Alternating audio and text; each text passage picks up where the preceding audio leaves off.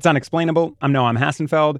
And this week we've got an episode from our reporter, Bird Pinkerton. Blah. And Bird, you've been working on this for a really long time, right?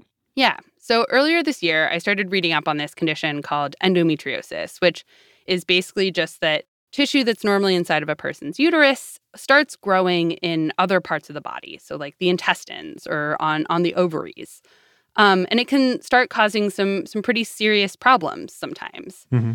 The numbers here aren't perfect, but what we know is that it can affect up to 1 in 10 women of childbearing age, and potentially actually more people who don't identify as women. For some people, it's completely devastating. Some people don't feel any pain at all. And so I did this call out basically to ask our listeners to tell us about their experiences with endometriosis. And we got just like this outpouring of responses. Yeah. There were descriptions of physical pain. There were descriptions of mental pain, including thoughts of suicide. So listeners should just know that this could be a difficult episode to listen to. Right. But I think overall, what I just kept hearing from people was this frustration at how many unknowns there are about this condition. So what I want to do now is just let the people who experience this condition explain what endometriosis is and what it's done to their lives. So I started my period at about 11, 12. 10 years old. 13, 14, and immediately had really, really painful periods. I thought I was dying. My cramps came on and I couldn't move and I was sweating. In the bathroom stall, just like bowed over in pain. Curled up in the fetal position. Throwing up. The pain was so bad, I passed out. Just constant like pounding and like stabbing in your ovaries. I just wasn't coping. I couldn't get out of bed without fainting. When it came, I just would be completely, like a sickly Victorian child. It was painful both physically and mentally because I was a kid. I didn't know what was happening. So, like any person with a cell phone and access to the internet, reading up on what could be wrong with me sent me into spirals. I remember going to an OB. I went to a gynecologist and she said to me, well, have you thought about losing weight? And I was like, oh, okay, here we go. And I can't tell if they meant it to be helpful, but they would say things like, some people just have a bit of a low pain threshold.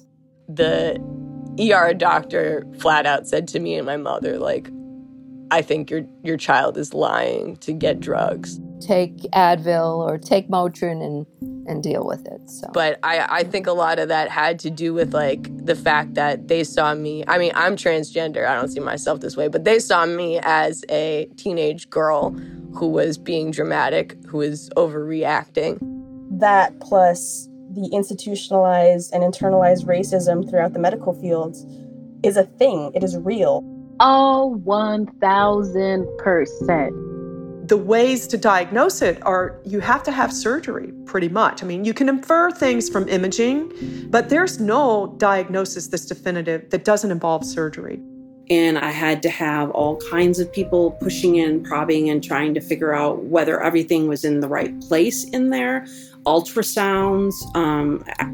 There's just lots of different procedures I went through before they would allow the one that finally diagnosed me. And the doctor came in and told me that I had something called endometriosis.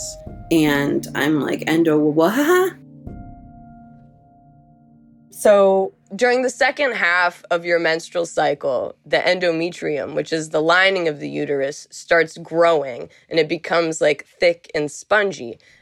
Your ovary has released an egg.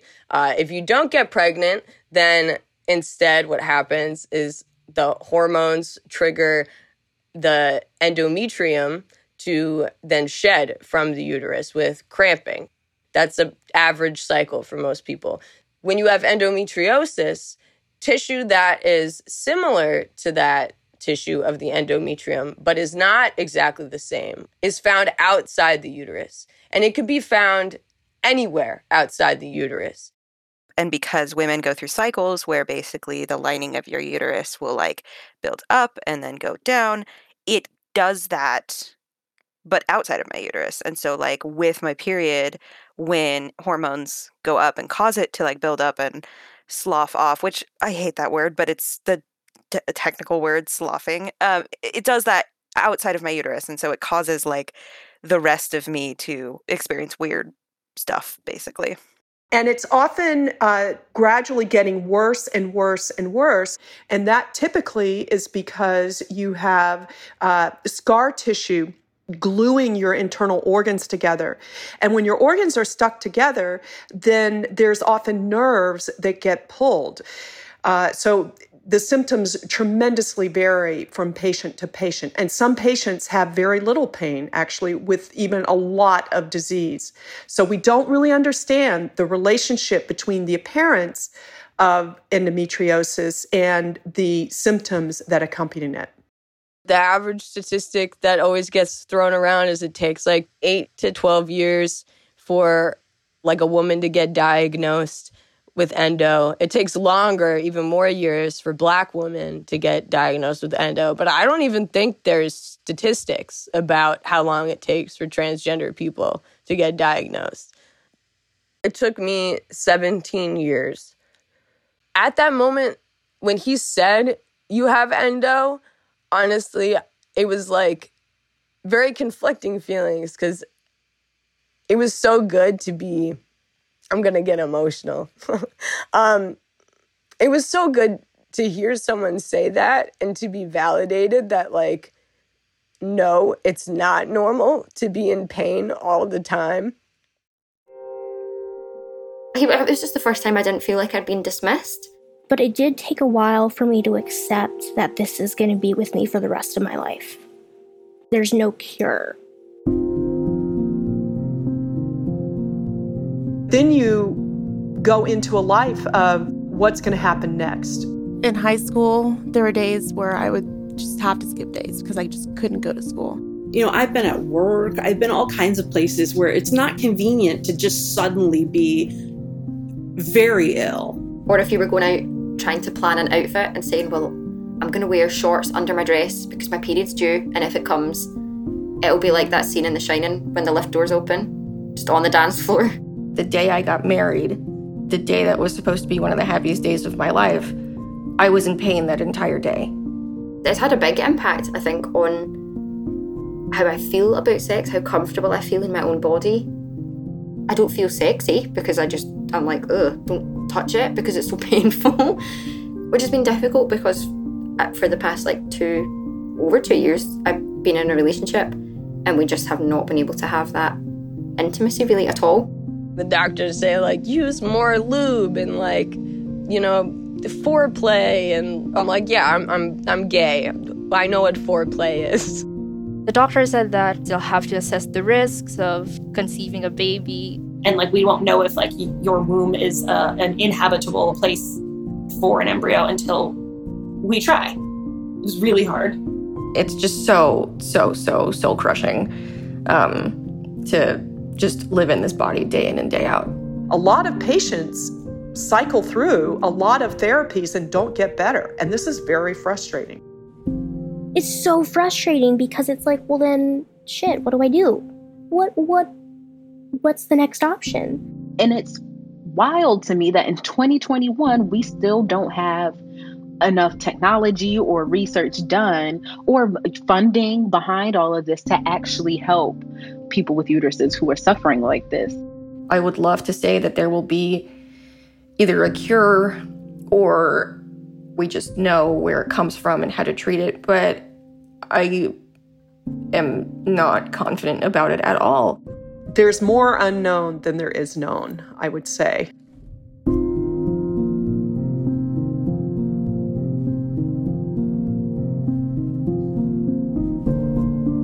After the break, we're going to talk about what we know about those unknowns and some of the work that's being done to get answers. But first, a poem from one of the 14 people that you just heard from, Misako Yamazaki. Take a knife, a sharp twig, or an ice pick and stab it through your pelvis. Take a searing iron and press it against your lower back like this. Take handfuls of needles without thread and pierce them through your uterus. Take a mallet to your hips and upper thighs. When you bend over, use a hammer to crush below your lower spine. Hiss as the stabs of pain makes walking home an unexpected game of how many steps can I take without feeling pain. Drum beats echo in your body, throbbing, shaking. Every movement hurts. Even stillness hurts. But you continue to live in spite of endometriosis.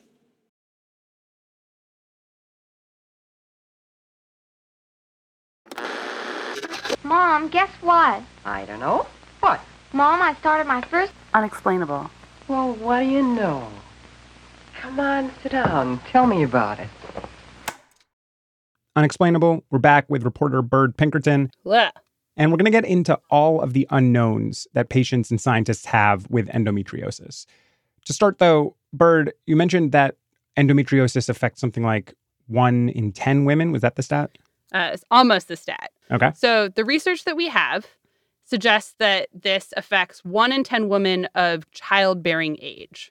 But what that doesn't include is people who don't identify as women, for example, who experience this, or how many people experience it after menopause. But just overall, it means that millions of people are affected by this, even though, caveat, like, not everyone who has endometriosis experiences the sort of like intense, debilitating pain that we heard about in the first half. But if millions of people are experiencing endometriosis, I don't know, how is it that I've never heard about this before? I mean, part of the reason that people face gaslighting when they go into the doctors and say, I think I have this condition, is that even doctors aren't always properly educated about this. I think it's also part of a larger problem, which is that endometriosis research is really underfunded, which is a trend with a lot of reproductive health diseases. It's actually one of the reasons that there are just so many unknowns around it. What is the actual extent of the unknowns here? I think it sort of divides into 2 big buckets. Okay. So bucket number 1 is the causes of endometriosis, right? There are a lot of theories about what actually causes it. So there's sort of theories that it's genetic, that there are environmental factors involved, but we don't have concrete answers about why endometriosis is happening. And that kind of leads to bucket number 2 of problems, which is treatments, because it's really hard to treat something if you don't really know what causes it. What are the best treatments we have now? I mean, yeah, given that we have no idea what causes endometriosis, what kind of treatments are available? Yeah, I mean, I'm not laughing because it's funny, but literally just because it's such a mess. And honestly, like, that is a sentiment I heard over and over again. I feel like I have to laugh or I'll cry. So I'll choose laughing. So, yeah, I mean, I was talking to, again, like these 14 different people, and I cannot emphasize enough how much of a mixed bag it was. So there are people for whom, for example, birth control can be really effective. I was so relieved. I just remember feeling so intensely grateful for everything that had gotten me to that moment where I could finally live a life where I wasn't held down by this debilitatingly painful condition. So it works because your reproductive cycle is linked to the flow of hormones increasing and decreasing over the course of the month, right? And that it applies to your endometrial tissue too. It's growing and shrinking because of those hormones. And one of the things that birth control does is it changes, or it even can cut off, the sort of flow of those hormones that are going through your body. Right. So for some people I talk to, birth control works. The prescribed doses can be really large. For me, I take each pill as approximately a pack of birth control. It's a lot of hormones. There are other people who are sort of like, well, it did help with regulating my period. I'm having regular periods. They're so much lighter. They were still really painful. That's the one thing, is the pain was still there. And then there are a lot of people who told me that it didn't help them at all. Then they're like, oh, you have to do the 3 months to see if it works, and then it doesn't, and then I have to try another one. there can also be really serious side effects. Certain formulations of the birth control pill at different times of your life can make you depressed. I got so depressed once, I actually went to a gun store and looked at guns. Wow. So obviously, like, those kinds of thoughts are not going to happen to every person who takes every type of birth control. Yeah. But it does mean that cycling through all these different options can take a pretty serious toll, especially if all that cycling doesn't eventually lead to a good option that actually helps someone. Are there any other options? Is there anything else people can do? Yeah, so there is maybe a more targeted approach that is much more expensive, which is surgery. What kind of surgery? Well, nowadays there are two kind of main types of surgery for this. There's ablation, which is like burning off endometrial tissue and these lesions that kind of create endometrial tissue. And then there's excision, which is kind of cutting those things out. If you have excision surgery, which is the gold standard of endometriosis care, and you can afford it, generally recurrence is rare. But I've had multiple, and I will probably have more. In both of these kinds of surgery, the tissue can grow back. After the third one, I just resolved myself to deal with the pain. What about a hysterectomy? Like, just take the entire uterus out? Would that solve it? It's funny you bring that up because I actually have been asking for a total hysterectomy from my surgeons, and they keep saying no because I'm too young. And apparently I don't know what I want, even though I'm 24. Sorry, I'm really bitter about that. I definitely talked to people who said, I'd love to take it all out. But that does generally mean, especially if you're very young, that you're going to have to spend the rest of your life on pretty intense hormone therapy. Mm-hmm. And taking out your uterus, like, a hysterectomy isn't necessarily going to fix the problem, because the whole issue with endometriosis is that you have these tissues growing in your intestinal area, for example, or elsewhere in your pelvis, or even higher up in the body. Like, there are people who have it in their chest. There are even rare occurrences of it being in people's noses. So they get like nosebleeds on their period. Wow. So just not connected to the uterus at all? Right, exactly. So like the hysterectomy could prevent you from having your period, right? But that doesn't mean that these tissues aren't going to grow and cause you pain, which could be part of the reason that some people who go through menopause, for example, still experience endometriosis pain. Okay, so if what sounds like, the most drastic possible solution of removing your entire uterus and then going on hormones with these side effects, if that solution isn't guaranteed to work, what are people supposed to do here? I mean, it's just really frustrating.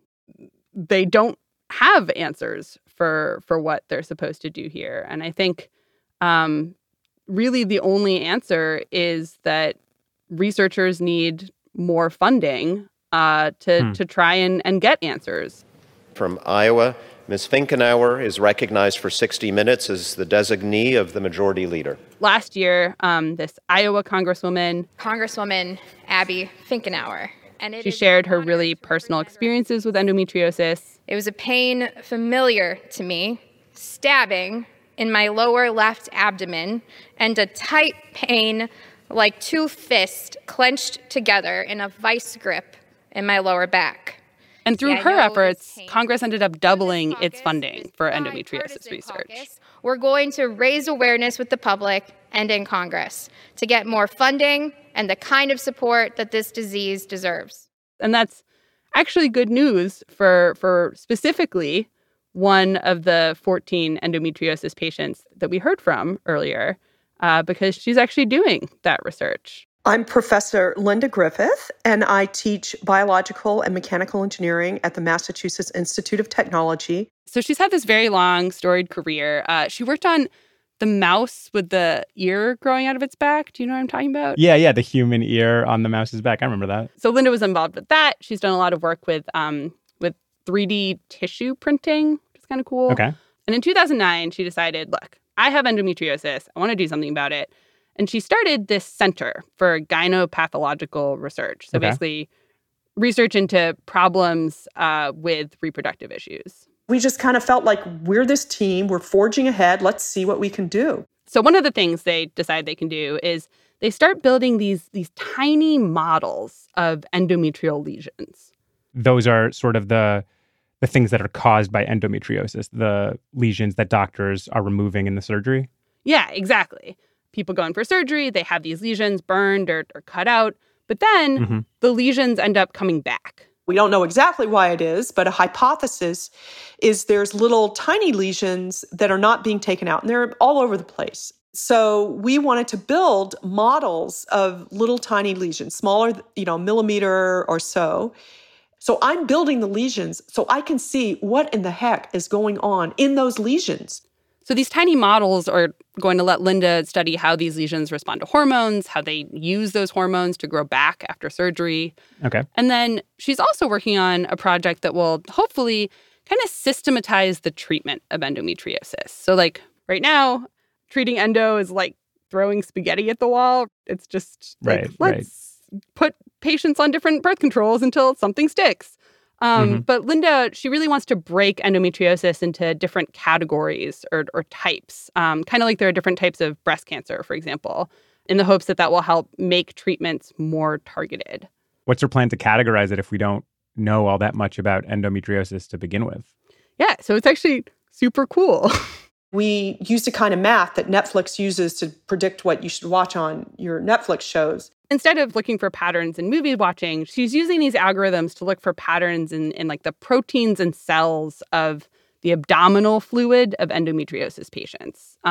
Okay, like machine learning kind of stuff. Right. So the hope is that they can say, all right, we found these patterns. We found this sort of like constellation of proteins acting in this way.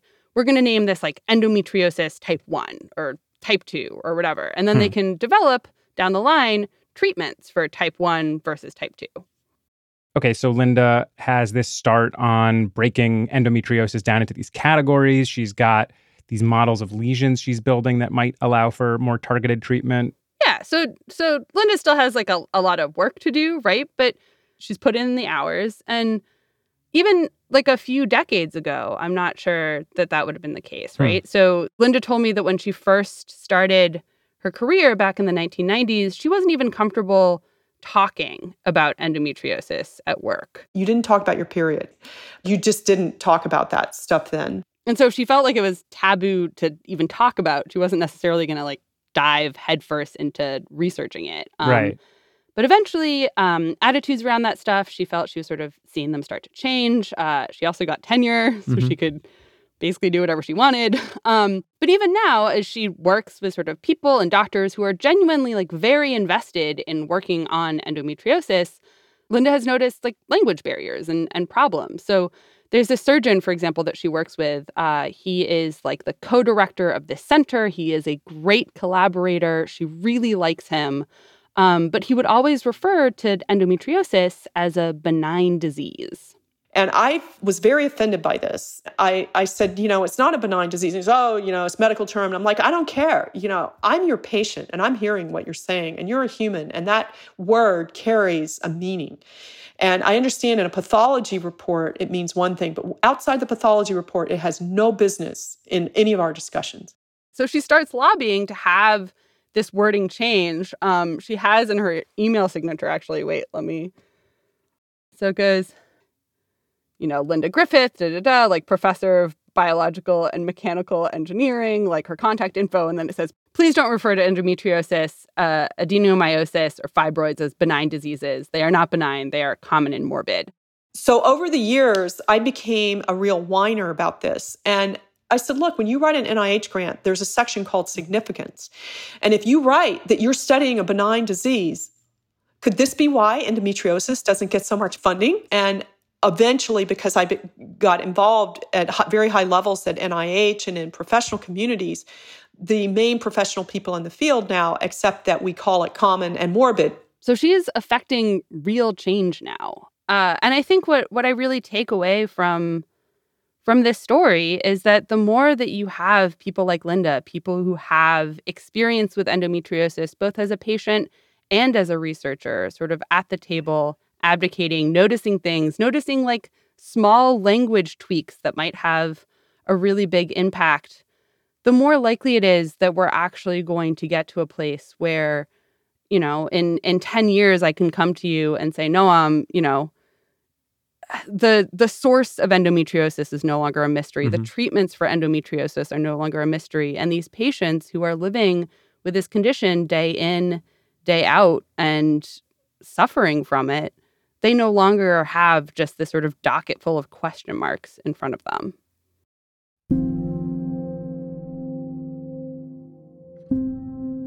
You think pain is a brick and I am a face. But that's not it. If pain is a brick, then it's been pushed through my stomach. No. Pain is the force that pushed it? No. I am the brick, and pain is the clay I was forged from. Or pain is a mountain, and I am both Sisyphus and the boulder. No, if pain is a mountain, then I'm the fucking mountain. No, I am a lung, and pain is the air. No, if pain is the air, then I am also the air, and the air is alive, and we feel everything.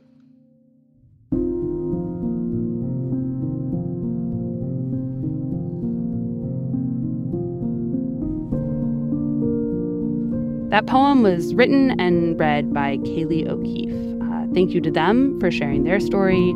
Thanks also to Linda Griffith, Misako Yamazaki, Bonte Moabi, Cheska Caballero, Maya, Rebecca, Cassidy Campbell, Liz Valou, Jennifer Cowes, Courtney Middlestott, Claire Ryan, Sophie Cooney, and Jenny Gervich. We couldn't have made this without you. This episode was reported and produced by me, Bird Pinkerton. It was edited by Noam Hassenfeld and Meredith Hodnott with help from Brian Resnick and Jillian Weinberger. Noam composed the music.